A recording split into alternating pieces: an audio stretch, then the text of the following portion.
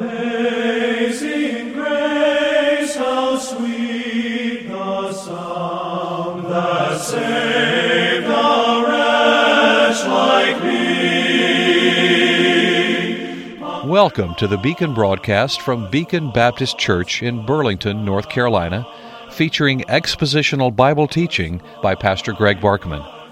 If you'd like to correspond with the Beacon broadcast, or if you wish to support this radio ministry, write to the Beacon Broadcast, Post Office Box 159, Alamance, North Carolina 27201, or find us on the web at beaconbaptist.com.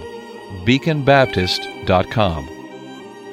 The Beacon broadcast is supported in part by the gifts of faithful listeners. Now with today's message from God's Word, here is Greg Barkman. Amazing grace. We are about to wrap up the fourth of four items that are found in 2 Corinthians chapter 5, the first paragraph in that chapter, verses 1 through 8, which are, number one, something that we need to know, namely about our resurrection glorified bodies that are going to replace these bodies of corruption and death. And number two, something to feel, that is the weight of our earthly corruption, our sinful depravity inherited from Adam, which, though having been saved from that Adamic state and justified before God, and having worked within us the Holy Spirit of God, who is sanctifying us progressively, gradually, to become more and more like Jesus Christ, we're not there yet, and we feel the vulnerability of our present depravity, or at least we ought to. If we don't, there's something that we don't understand, and we're not behaving in a spiritually knowledgeable manner. And the uncertainties of death, we need to feel the weight of that. It's coming, it's coming, it's coming. And the actual activity of death is not a pleasant thing. It's not a wonderful thing. Now, the things that are promised to us beyond that are wonderful beyond imagination. But death itself is a great, great weight. So there's something to feel, the groaning of our present condition. For in this we groan.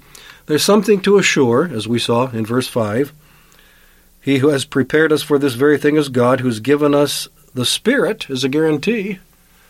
Something to assure us. The Word of God assures us. The Spirit of God working within us assures us that we are the children of God, and therefore we are the recipients of God's promises, and they cannot fail. But there is then, number 4, something to guide. And that's where we went on the broadcast yesterday, and we're going to finish that up, Lord willing, today. Thank you for joining me on this Friday, December 2. And don't forget, we do depend upon the gifts of our radio listeners. Perhaps you would consider a special year-end gift as we close out this 12th month of 2022. Well, something to guide us, as we saw, first of all, are the challenges of life, knowing that while we are at home in the body, we're absent from the Lord, and because we're absent from the Lord, and therefore not in His presence, and we're not entirely sanctified, we're not perfected yet, we're not beyond the reach of sin and danger. Therefore, we've got to be particularly diligent. God intends for us to have to be diligent. We can't coast. We coast when we get there into heaven. We don't coast until we get there. The superiority of divine revelation is something to guide us. Verse 7, for we walk by faith, not by sight. We don't make our decisions and choices and responses by the things which we can see, but though we don't disregard those totally, but there's something that we have that is greater than that, an understanding, a revelation that unconverted people don't have, namely the things which we know by faith, revealed to us in the Word of God. These spiritual realities, they are more weighty, more important, more determining of our direction in life than the things which can be seen. And so the superiority of divine revelation guides us. And then finally, there's the glories of heaven, verse 8. We are confident, yes, well pleased, rather, to be absent from the body and to be present with the Lord. We look forward to the inevitable end of our temporal life. We look forward to that as Christians. Not because we are looking forward to that actual act of dying, which can be very challenging, though there are many wonderful promises to assure us even in that as we walk through the valley of the shadow of death. But we're not looking forward to the act of dying, but we're looking forward to the end of our temporal life because we look forward to the eternal glories of Christ's presence, and we can't be in the presence of Christ until we die. We are confident, yes, well pleased, rather, to be absent from the body and to be present with the Lord. Well pleased. That pleases us more than life. We would rather be with Christ than to remain on the earth. Why do we hold on to life so, so irrationally? Now, obviously, God gives us life, and He intends for us to live our lives, and we should live with joy and enthusiasm. Christians ought to love life in this world more than unbelievers.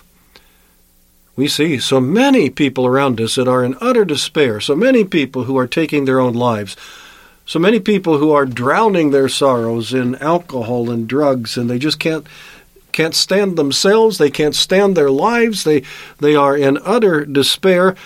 No child of God should live that way.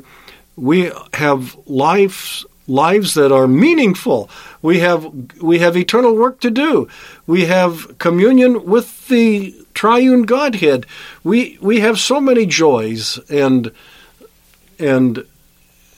wonderful things that transpire in this life that we don't hate our lives like many unconverted people do, but we would rather be with the Lord. Paul told us he would, and he tells us that we should. We are confident, yes, well pleased rather, to be absent from the body and to be present with the Lord. That pleases us.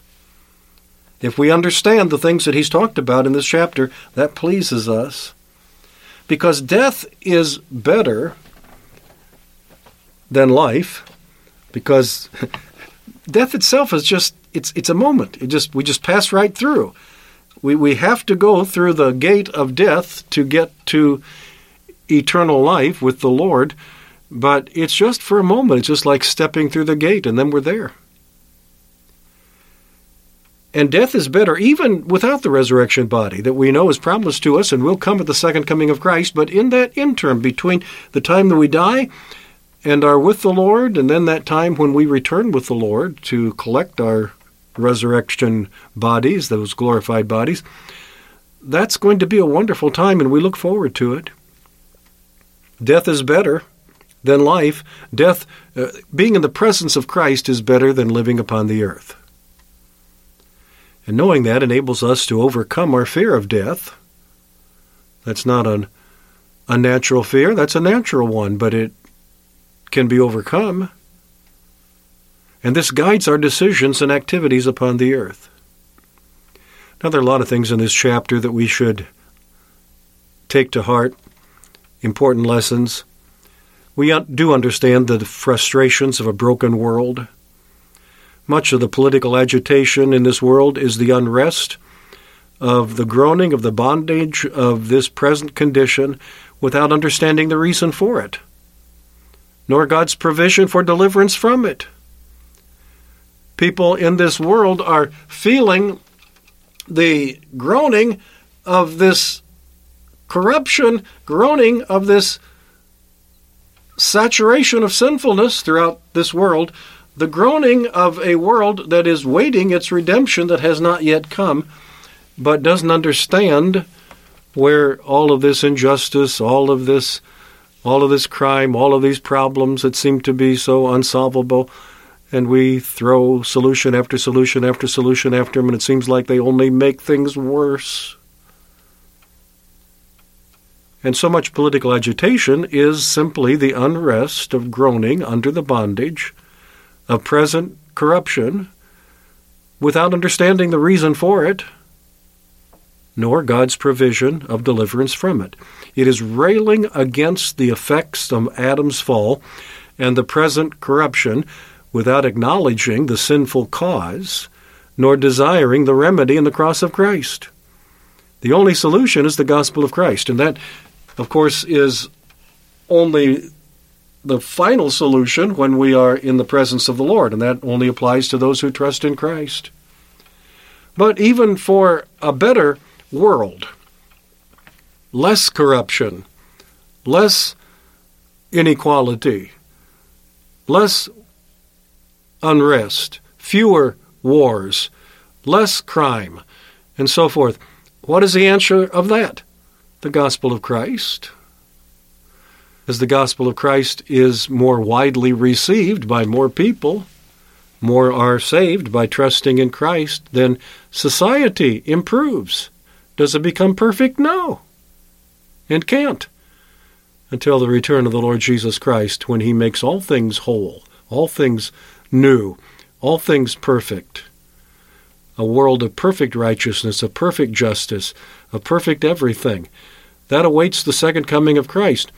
But the gospel is the only thing that can make this present time of corruption and the groaning that we experience under it or in it, the only thing that can make that even better now is the gospel of Christ. And when that is rejected, we throw that out. No Bible in our schools, no mention of God in our discourse, no consideration of God's law and ways of righteousness as having anything applicable to any of us.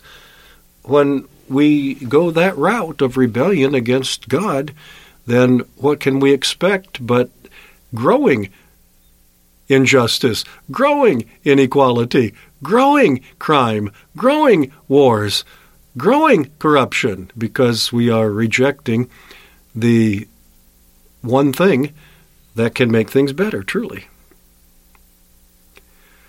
And that's why Scripture must be prized if we are to live for eternity. We've got to prize Scripture now in this world, in this life, even as we are looking forward to the life to come.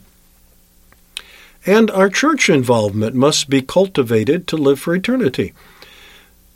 As I've said recently, our churches should be Bible-saturated churches. Our relationships, our best relationships, our most important relationships ought to be with the people of God, interacting with them. We need their fellowship. We need their examples. We need their encouragement. We need accountability to one another in the body of Christ.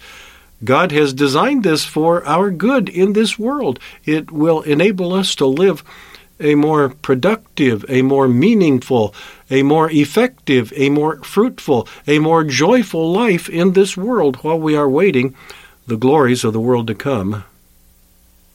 And temporal values must recede if we are going to live for eternity. Don't let the world's values become your values. How many Christians are grasping after things, money, money, money, pleasure, pleasure, pleasure, instead, that is temporal pleasures, instead of Christ, Christ, Christ, the Word, the Word, the Word, advancing the interests of Christ's kingdom, spreading the gospel far and wide. We need to be living for eternity, not temporal values. Until next week, Greg Barkman saying good day. May God give you His eternal peace.